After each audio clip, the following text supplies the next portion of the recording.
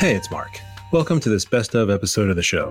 We're used to speaking with highly accomplished biopharma executives, and the guest slate this year continued that long tradition. You'll hear highlights of the conversations my colleague Jack O'Brien had with marketing execs from Moderna Pharmaceuticals, Arrakis Therapeutics, and Dentsu Health. They covered topics as diverse as leading beyond COVID, the struggle for LGBTQIA plus progress, and the backstory behind an award-winning Parkinson's app. Of course, a number of actors and athletes have become well regarded in healthcare circles as well, and I sat down with a couple of them this year. The inclusion of Patrick Dempsey and Bernie Williams on our guest list reflects the increasing importance of celebrity endorsers and influencers to the healthcare marketing ecosystem. They're our top 5 of 2023, and our producer Bill Fitzpatrick and I are going to recap these conversations with clips from each. And Lesha's here with the health policy update, her final of the year. Hey Mark, this week I'll be recapping the biggest health policy moves of 2023. I'd also like to give a well-deserved shout-out to our friends at sonic branding firm Cesium Sohn, who, besides composing the theme music to the podcast, have written some lovely variations on that theme expressly for this holiday edition. If you should happen to need sonic branding for a brand or project you're working on, be sure to give them a call. Without further ado, let's begin. We hope you enjoy it. Number 5.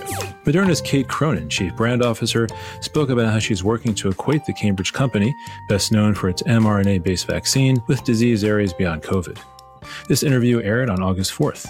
Cronin is no stranger to issues management, having spent the better part of her career serving pharma clients as an agency executive before joining Moderna in 2021.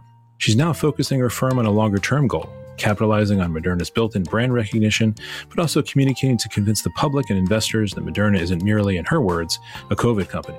She also spoke about how she's striving to make that narrative relatable to people through a mix of education and entertainment. You talked about the segmentation of the critics that Moderna has faced, whether it's on the pricing side or on the anti-vax side. Recently, there was a very prominent one with Aaron Rodgers attending the U.S. Open, crossing out your logo, saying no vax Djokovic in reference to Djokovic's refusal to get the COVID vaccine. What was your response to that, or what was the company's response? Because I can imagine you hear from plenty of people, but when it's somebody as prominent as one of the most popular players in the NFL, it takes on a different weight, I imagine. Yeah, I mean, look, to be fair, I mean, we all know that Novak did not want to take a vaccine, and that was very prominent last year at the U.S. Open, and we sponsored the U.S. Open. And this year, the tweet or the social media from Aaron Rodgers, I think it's his prerogative to say and do what he wants to say. We don't respond to that sort of a thing. That's, it's up to him if he wants to do creative, messaging around his point of view.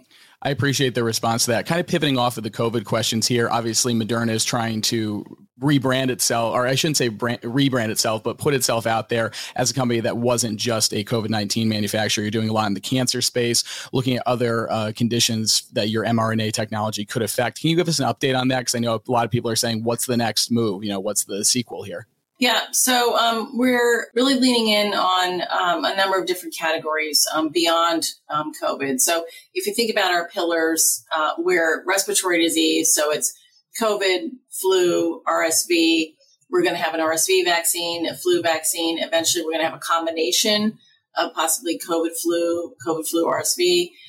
So respiratory is a key pillar. Oncology is a key pillar. We had data last year and this year that demonstrates that our individualized neoantigen therapy is working in our clinical studies versus Keytruda and in combination with Keytruda. And so that's super exciting. And then we also are looking at rare diseases and I think latent vaccines as well. So if you think about Epstein-Barr virus or cytomegalovirus, I mean, we're looking at all those categories. And the cool thing and the exciting thing is that mRNA actually works in our studies and across all of these different disease categories. So for us, the challenge now is prioritizing. So which ones, we're limited in terms of resources. We can't study everything all at once. So which categories are we going to lean into? And I think right now we're really leaning into respiratory, oncology, and rare. Those feel like that they have the greatest potential to happen soonest. So that for us has been super exciting. And what my role is to communicate this, is to make sure people understand that we're not just a COVID company and that we're a platform technology company. And that platform technology is mRNA. and that we are able to use this across a number of different categories and disease areas. And so that's really what we say when we talk about the mRNA age, and this changes everything. It's an agile way of studying. We're able to tweak, for example, our flu, we're able to tweak very quickly and change it up based on, what the new variants of concern are. And it's a model that's very different from typical pharmaceuticals. And I imagine that goes into the vaccine fatigue that you mentioned earlier, and being able to say, oh, this is a one-shot flu, COVID, RSV. I did want to go to the messaging aspect, because I think about it from, people that I speak with in my life who, if I say Moderna, I think their first instinct is going to be, oh, I got their vaccine. I got COVID is the first thing that comes to mind. When it comes to that messaging, how do you measure success on that front? I imagine in the next, 5 to 10 years, you would like people to hear Moderna and they think, oh yeah, that's where I got my RSV vaccine, or they treat, this condition and it's outside of necessarily just COVID. Yeah, I think there is a built-in brand recognition. As you know, prior to COVID, people did not recognize pharmaceutical company brands. Like, you got a product, you didn't know who manufactured it. Was it BMS? Was it Novartis? I don't know. Barely know the name of the product, half the time. So I think now we have this great brand recognition, and so people recognize Moderna. And so equating Moderna with mRNA is great, because then we look at mRNA and say, let's educate around why should you care about mRNA? And we're equating that with cutting edge and innovation, because it is. And so we're connecting the dots for people so that when the next Moderna vaccine or product comes out, you can say, yeah, I know I've heard about mRNA, and I know I have mRNA in me. And I'm interested in, asking for the Moderna vaccine or the next Moderna product. And I think it's just a very, it's more of a consumer mindset that I think has not been typical in this category, because a lot of times it's usually the providers who are making those decisions. But I think because there's a familiarity already with Moderna and what we do and mRNA, I think it's just the next step is further educating and getting people to understand, what are the products that are coming, and being aware of how our technology works in their body. Number 4. At this year's Cannes Lions Health International Festival of Creativity, Dentsu International earned the Pharma Lions Grand Prix for scrolling therapy, an experimental AI-based app launched for Brazil-based pharma company Europharma that aims to help people with Parkinson's slow down the progression of the disease while they scroll through social media. In this conversation, Colette Douai, Global Chief Creative Officer of Dentsu Health, described the global team effort behind the win. This interview aired on September 21st. Jack spoke with Douai about the conception and execution of scrolling therapy, what it means for the Parkinson's community, and how it felt to take home the Pharma Grand Prix. Coco, how are you doing today?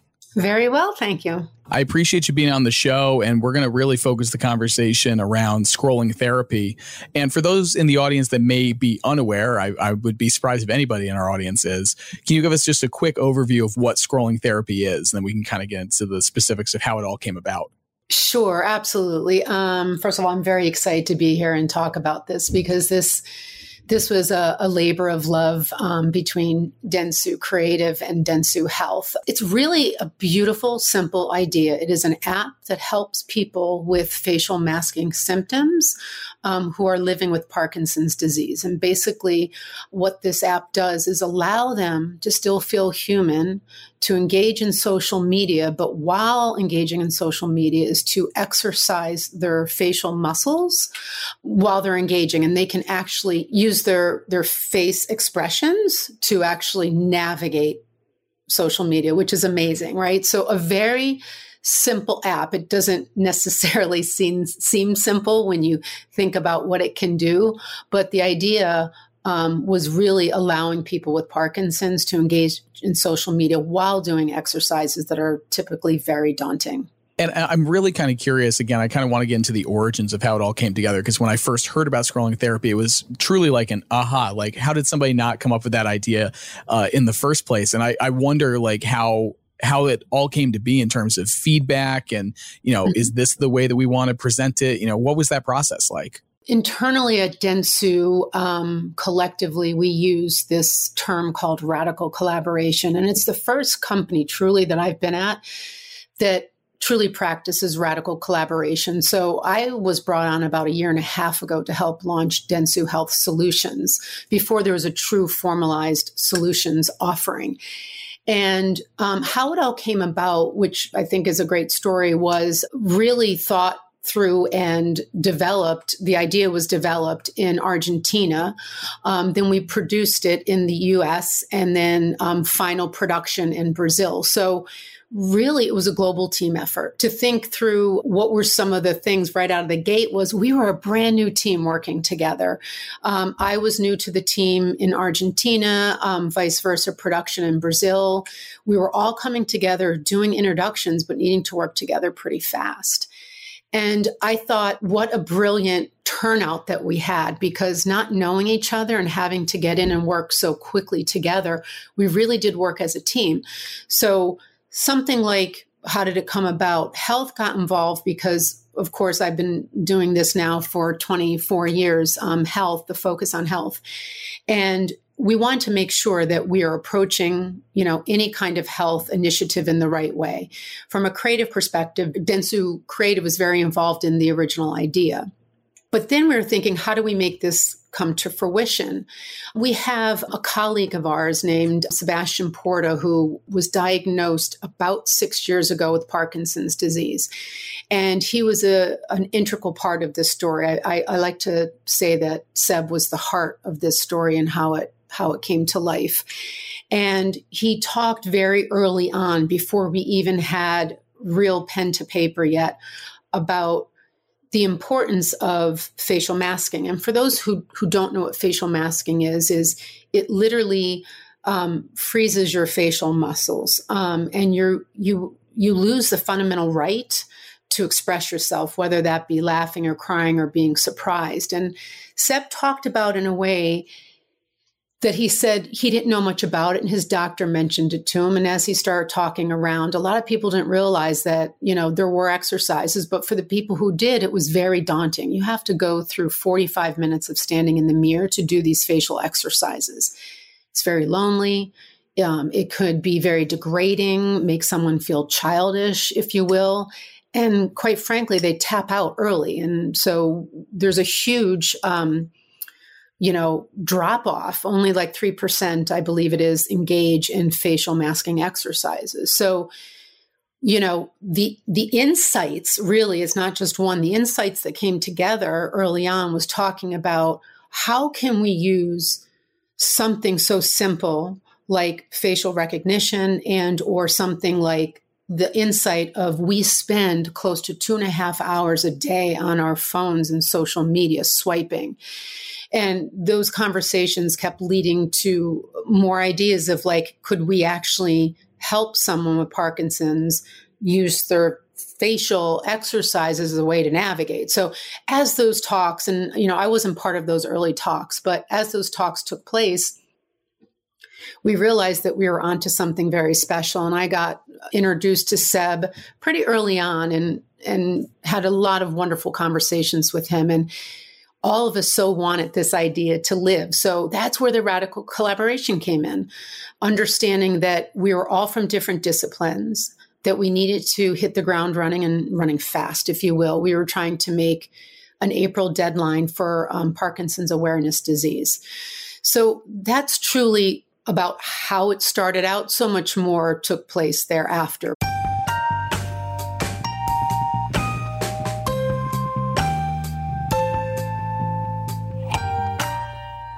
Health Policy Update with Lesha Bushak. There may have been no earth-shattering policy changes in 2023 like the ones we saw in 2022, with Roe v. Wade being overturned and the Inflation Reduction Act signed into law. But 2023 was still a relatively busy year on the health policy front, all things considered, with drug pricing, mental health, and AI regulation at the forefront. The year kicked off with Senator Bernie Sanders taking the helm of the Senate Health, Education, Labor, and Pensions, or HELP Committee, and vowing to rein in high drug costs in the, quote, cruel and dysfunctional healthcare system in the U.S. Sanders somewhat held true to that promise. The HELP Committee spent most of the year holding hearings needling pharmacy benefit managers, or PBMs, over their role in high drug costs. Some bipartisan packages focused on PBM reform have partially made their way through Congress, like the Better Mental Health Care, Lower Cost Drugs, and Extenders Act. But the biggest drug pricing moves happened in the Medicare negotiation provision in the IRA. In August, the federal government announced the first 10 drugs that would be part of the Medicare negotiation process. All pharma companies, including Bristol-Myers Squibb, Johnson & Johnson, and Merck, agreed to participate, albeit a bit reluctantly. 2023 was just the beginning of the Medicare negotiation process, and it's something that's not going away anytime soon, with major implications for those in the healthcare industry. By September next year, we'll expect to see the new prices of those first 10 drugs.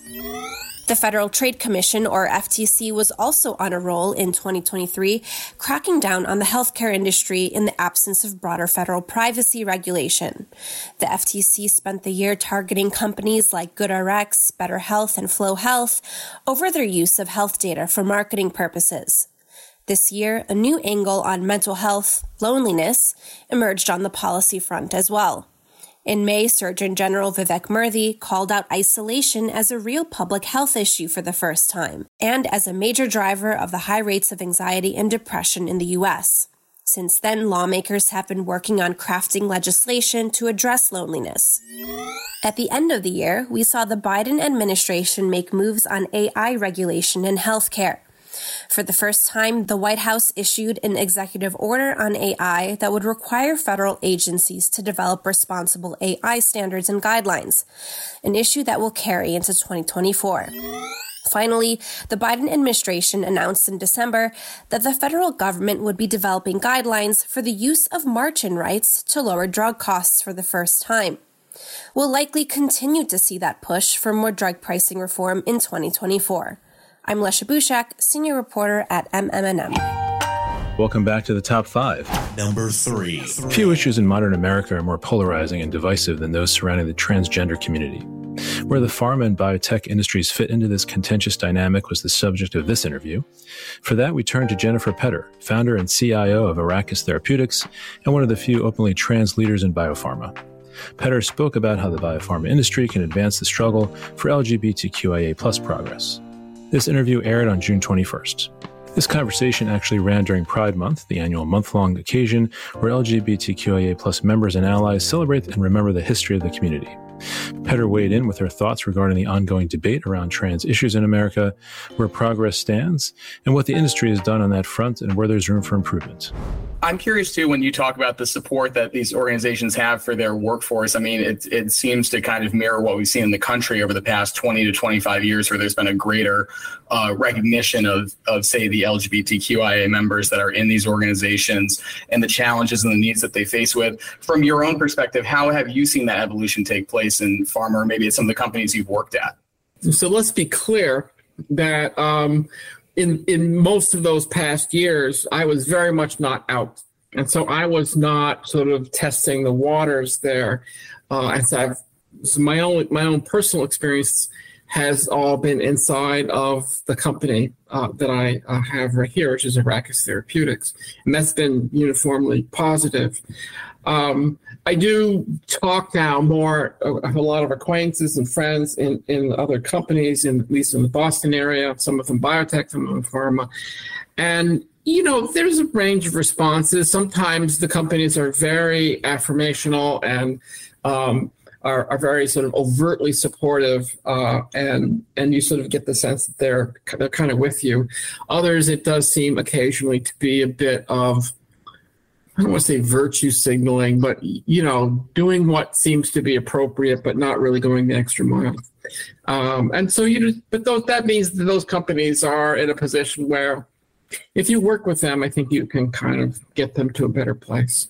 What we're not seeing is a lot of just overt sort of opposition or antipathy.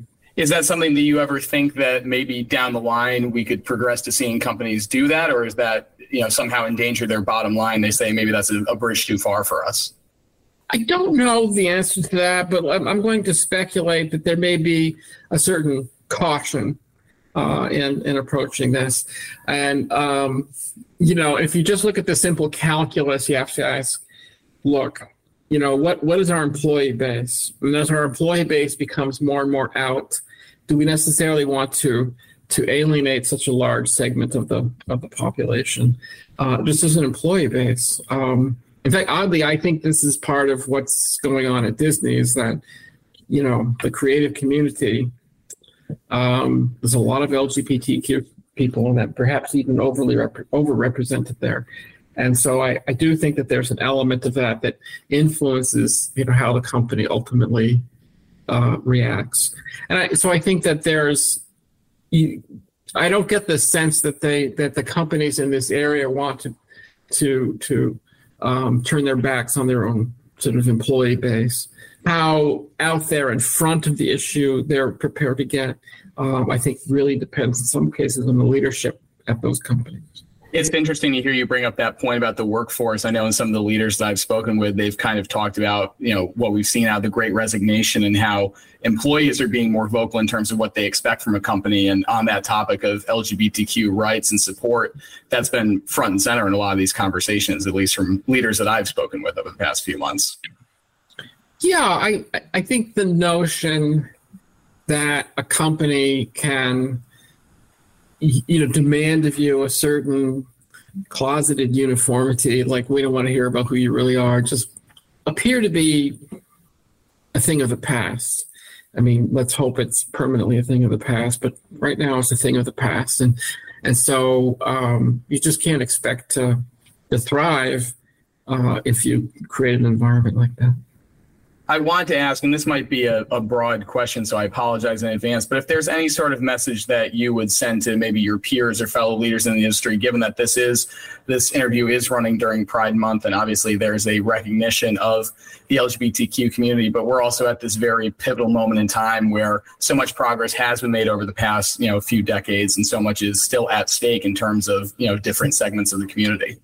I think that for smaller companies, it's a matter of leadership, just kind of asking, the employees, like, what do you think about this? And are we doing enough? And are we sort of there for you? I think in a larger company, that kind of interaction can be tough to establish.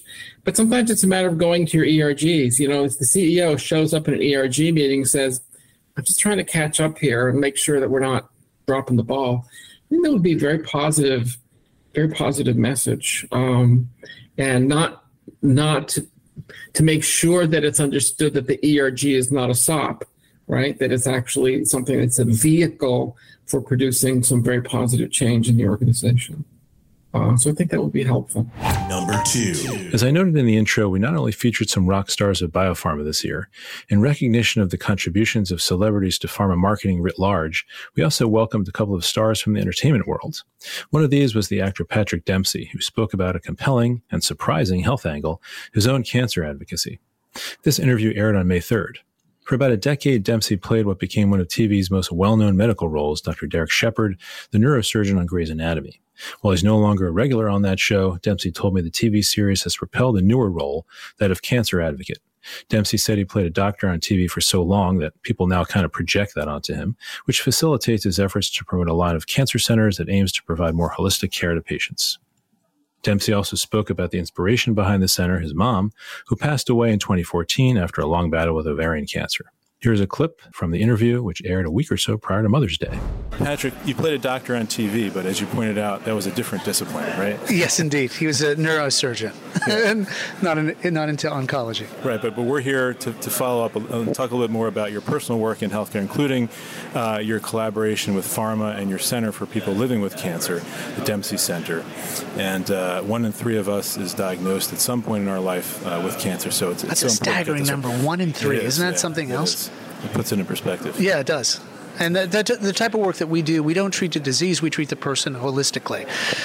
We just simply ask, how can we make your life better? We treat the whole family in a holistic way that complements traditional medicine and the oncology so that they can focus on their discipline and we can focus on the well-being of the patient and the family. So important. Hugely important. And I think, part of the healing process is really the human touch and compassion and empathy in a world that is, as we see, is really lacking that. Based, I think, because there's so much fear in the world. And that was kind of your parting message. But, you also shared a lot about your mom. Thank you for that. It was very, very meaningful. In 1998, she was unfortunately diagnosed with cancer. You called it, quote unquote, a profound piece of news. Talk about your journey with your mom, if you would, particularly in its early stages. What was that like going through that with her? My mother was always the strongest figure in the family, right? So to see her vulnerable and to get this diagnosis was so shocking to the entire family. It rocked our whole family, destabilized it. The unknown, how long will she survive? Will she survive? How bad is this? What is this? All these questions emerged from that. And thank goodness my sister worked in the hospital so she could really navigate a lot of the things that most people can't. And to be able to get to the bottom of a lot of these tests, why it's taking so long, what does that mean? And thankfully, she could get us through that. But I was thinking, so what is happening to other families? I mean, we talked a little bit about this on stage. So that was sort of the initial wave. And then what can I do to support my mother's journey? What information do I need to do? What can I do? And then finding out that answer, that was a challenge that took some time. Right, and that was the key question, as you put it. If we have this great resource in your sister who worked in the healthcare system, but what if others don't? And right. That was the impetus behind the center. And the information is coming at you so quickly when the doctor only has a limited amount of time before they go to the next patient. Yeah. So, it's like bring in a recorder and tape the conversation so you can remember it, because it's just too overwhelming.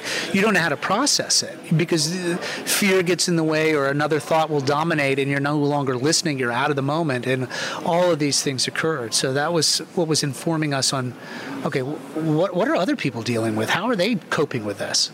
Yeah, do they have the skills? Right. Some people do, some people don't. It's a wonderful way to kind of take that and do something with it. The center, as you said, is focused on treating the whole person, encompassing scientific and medical efforts as well as complementary care. I heard you talk about acupuncture, Reiki. You started in Maine, but you're branching out. Give listeners an update, if you would, on that, both in terms of the number of people you're helping and how you're expanding. Right. So the first quarter going into 2023, we are 57% up on what we were reaching last year, and that has a lot to do with our outreach to the doctors and the oncologists. Really referrals. They're doing the referrals, so they're listening to their doctors and they're coming to us, and then they're also getting word of mouth from other patients who've been through, or other family members who are getting benefit from the treatments that we're giving. So that's how it's been starting.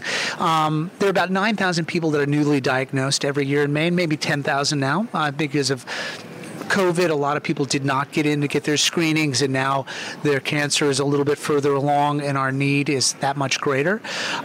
So we are now, as I said, 57% up. So we're at 1,600 people that we're servicing in the first quarter. And our goal is to really reach everyone who is newly diagnosed in the state of Maine, as well as staying with the survivors. Mm-hmm. So that's where we're at. We are in conversation with California, New Hampshire, and New York to have another center in connection and collaboration with those people, and we're working in 35 states now. Wow. And overseas as well. And overseas as well, yes. Amazing. So we're slowly getting out there. The message is getting there, which is our goal, is to connect with other like-minded centers and to sort of spread the gospel, if you will, of complementary medicine. Mm-hmm. And you talked about the importance of physicians being aware of it as a resource for their patients. Yeah, because in my mom's treatment, we talked about this a little bit, is that she had a doctor that was really good scientifically and sort of in that discipline, but just had a terrible bedside manner. So it's really, how do you bring compassion and empathy, care, to a patient's life? I mean, that makes a big difference. I mean, it has a huge impact on one's healing time frame. Mm-hmm. Right. And while they're battling it, to maximize you want a safe place where you can be heard and you're not rushed, that you are meeting them as human beings, not just as a number. Yeah. You spoke with Steve, as we said, about the importance of supporting the patient as well as the person, which is the philosophy behind the center. There's so much that goes into treating the whole person when they're battling this illness. Big topic, but perhaps can you talk about where you see the biggest unmet need? What aspects of a person's care are the most overlooked? Right now, what we're seeing and what the data is revealing is really the online services and emotional support groups are really key, and the counselors. That's number one. And certainly in rural Maine, the ability to be able to communicate with someone if they're 3 hours away, if they can jump online, that saves them money as far as the fuel cost and getting to that place, and also their home, right? Which is a much better place for them to be. We want to get them out of the hospital and back home in a safer environment, a healthier environment. And you're seeing statistically that if you can get someone out of the hospital and back home, the survival rate, the recovery rate is that much greater. So we're seeing that through our online services, through Dempsey Connects. That's been something that has been accelerated due to COVID. Acupuncture, Reiki, second and third in services that we provide that are very popular. And of course, nutrition, online yoga, meditation, things like that, all those things. Oh, terrific. Number 1. Bernie Williams brought a compelling health angle of his own. Williams is best known for having played in the MLB for 16 years, all of it with the New York Yankees. But his father's guitar playing ignited a passion for music, one which he's leveraging in the latest phase of a Boehringer Ingelheim-backed rare disease awareness campaign. Williams spoke about how jazz guitar and his involvement in the BI campaign has helped him process the loss of his dad. This interview originally aired on March 2nd. Celebrities and influencers are playing an increasingly important role in pharma's patient and disease advocacy efforts. In Williams' case, we spoke about BI's national respiratory campaign, Breathless, which is designed to raise awareness of a group of rare lung conditions and how music may support those living with these conditions. I was also fascinated to learn that Bernie views his longtime involvement in disease advocacy as his way of processing the loss of his father, which came during his storied Yankees career. During the course of the conversation, it became clear that this was no ordinary celebrity endorsement, but something much deeper and personal. Here's the clip of the interview, which aired just after Rare Diseases Day. Your story has allowed Boehringer to reach millions of people across the country with these messages about awareness and recognizing signs and symptoms and the need for timely care. So, from what I hear, it's really making an impact. That said, you've been partnering, with this company since 2017, I believe. That's a good number of years there. So it's clearly very important to you personally. So just wondering if you could tell us more about, what drove you initially to partner, but what keeps you involved? What motivates you to continue to stay involved in this and make it such a signature effort? Well, I've seen firsthand the impact that our message has been in people that are affected by these illnesses. Prior to 2020, you mentioned 2017. I mean, it's for 3 years I was really hands-on, traveling to all these places that baseball has given me a platform to speak on behalf of this cause, and I've gotten great and positive feedback, from patients. Get a chance to hear the story. And by the way, it has been a great way for me to process still the grieving process that I've got over the years. And when my dad passed away in 2001. Like I said before, I was immersed in the season and I was doing a lot of things that didn't really allow me to fully go through my grieving process with my dad and everything that has happened. I sort of kept living life year after year, playing baseball, and I sort of put that in the back burner until I retired, and I was able to be a part of this campaign. Has been in many ways very therapeutic for me to relive those emotions and actually share them with people and tell my story and the story of my family with this ordeal, and listening to other people's similar stories about their loved ones, and even patients, talking to me, about, what they're going through, and really being appreciative of the efforts that we're having to bring awareness to this cause has been very positive everywhere that I've gone. And then 2020 happened, and then another respiratory illness sort of took precedent, and it became even more poignant to talk about these interstitial lung diseases in a more direct way, having obviously the advent of COVID and related things happening. So since I couldn't do the sort of day to day and kind of traveling from city to city to do my awareness campaign, we decided to utilize the song that I wrote for my dad as part of an initiative to even enhance the awareness process. So we decided to put lyrics to the tune, which was originally composed as an instrumental tune.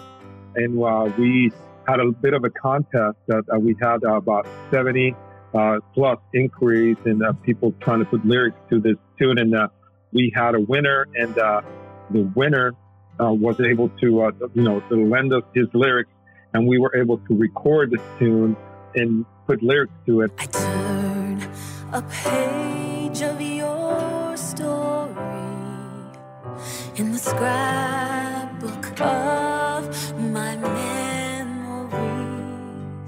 Every day I think of what you've done for me and the breath of life you gave.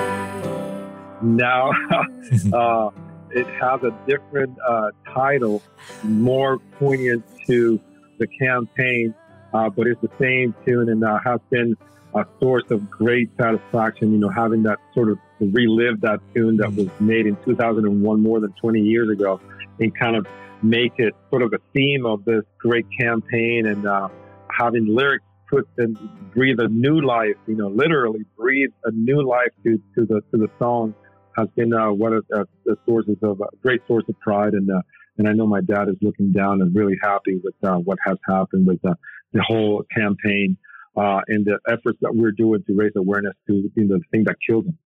Absolutely. I'm sure he is. And, just in case people aren't aware, when the pandemic sidelined your stadium appearances, you and BI launched this, I think you called it the Breathless Ballad Challenge, which was the contest, right? The public contest to write lyrics to the instrumental tribute to your father, which you mentioned, Para Don Berna. And, I think you had a jury comprised of Queen Latifah, right? The Bacon Brothers and Paul Schaefer. And there was also a documentary that BI sponsored, Beyond Breathless. So can you comment on what's next for the campaign? Well, I think we're trying to maximize, the platform that baseball gives us every year, especially in the summer. We're trying to reach out to all these communities, that have a major incident in these cases, and trying to, spread the gospel about, early diagnosis and, having people, deal with the symptoms and not really procrastinating to going to the doctor and get checked out. And, those efforts are, they have proven to have an impact in many lives, partnering with the Pulmonary Fibrosis Foundation as well, and doing some work with them, in conjunction with this. It's all interconnected, and it has legs, and it has the ability to impact people in my community and all over the country. And I'm, just very delighted to be part of this process and the evolution of this process, going into tuning to lung health, incorporating music as a tool and as a resource. And it's just kind of falling right into what I'm doing, right now. And it's I'm very proud and very eager to continue the efforts to raise awareness about interstitial lung diseases. Well, you've done it again. You've burned another hour or so of your day listening to the MM+M podcast. Just kidding. A big thanks to my co-hosts Jack and Lesha, to producer Bill Fitzpatrick, and to all the listeners out there. We invite you to go back and listen to any of these in full if you like. Check out the podcast page on our website, or you can find these episodes on Apple iTunes or anywhere you get your podcasts. And you can look forward to more great audio content coming your way in the new year. Happy New Year, everybody.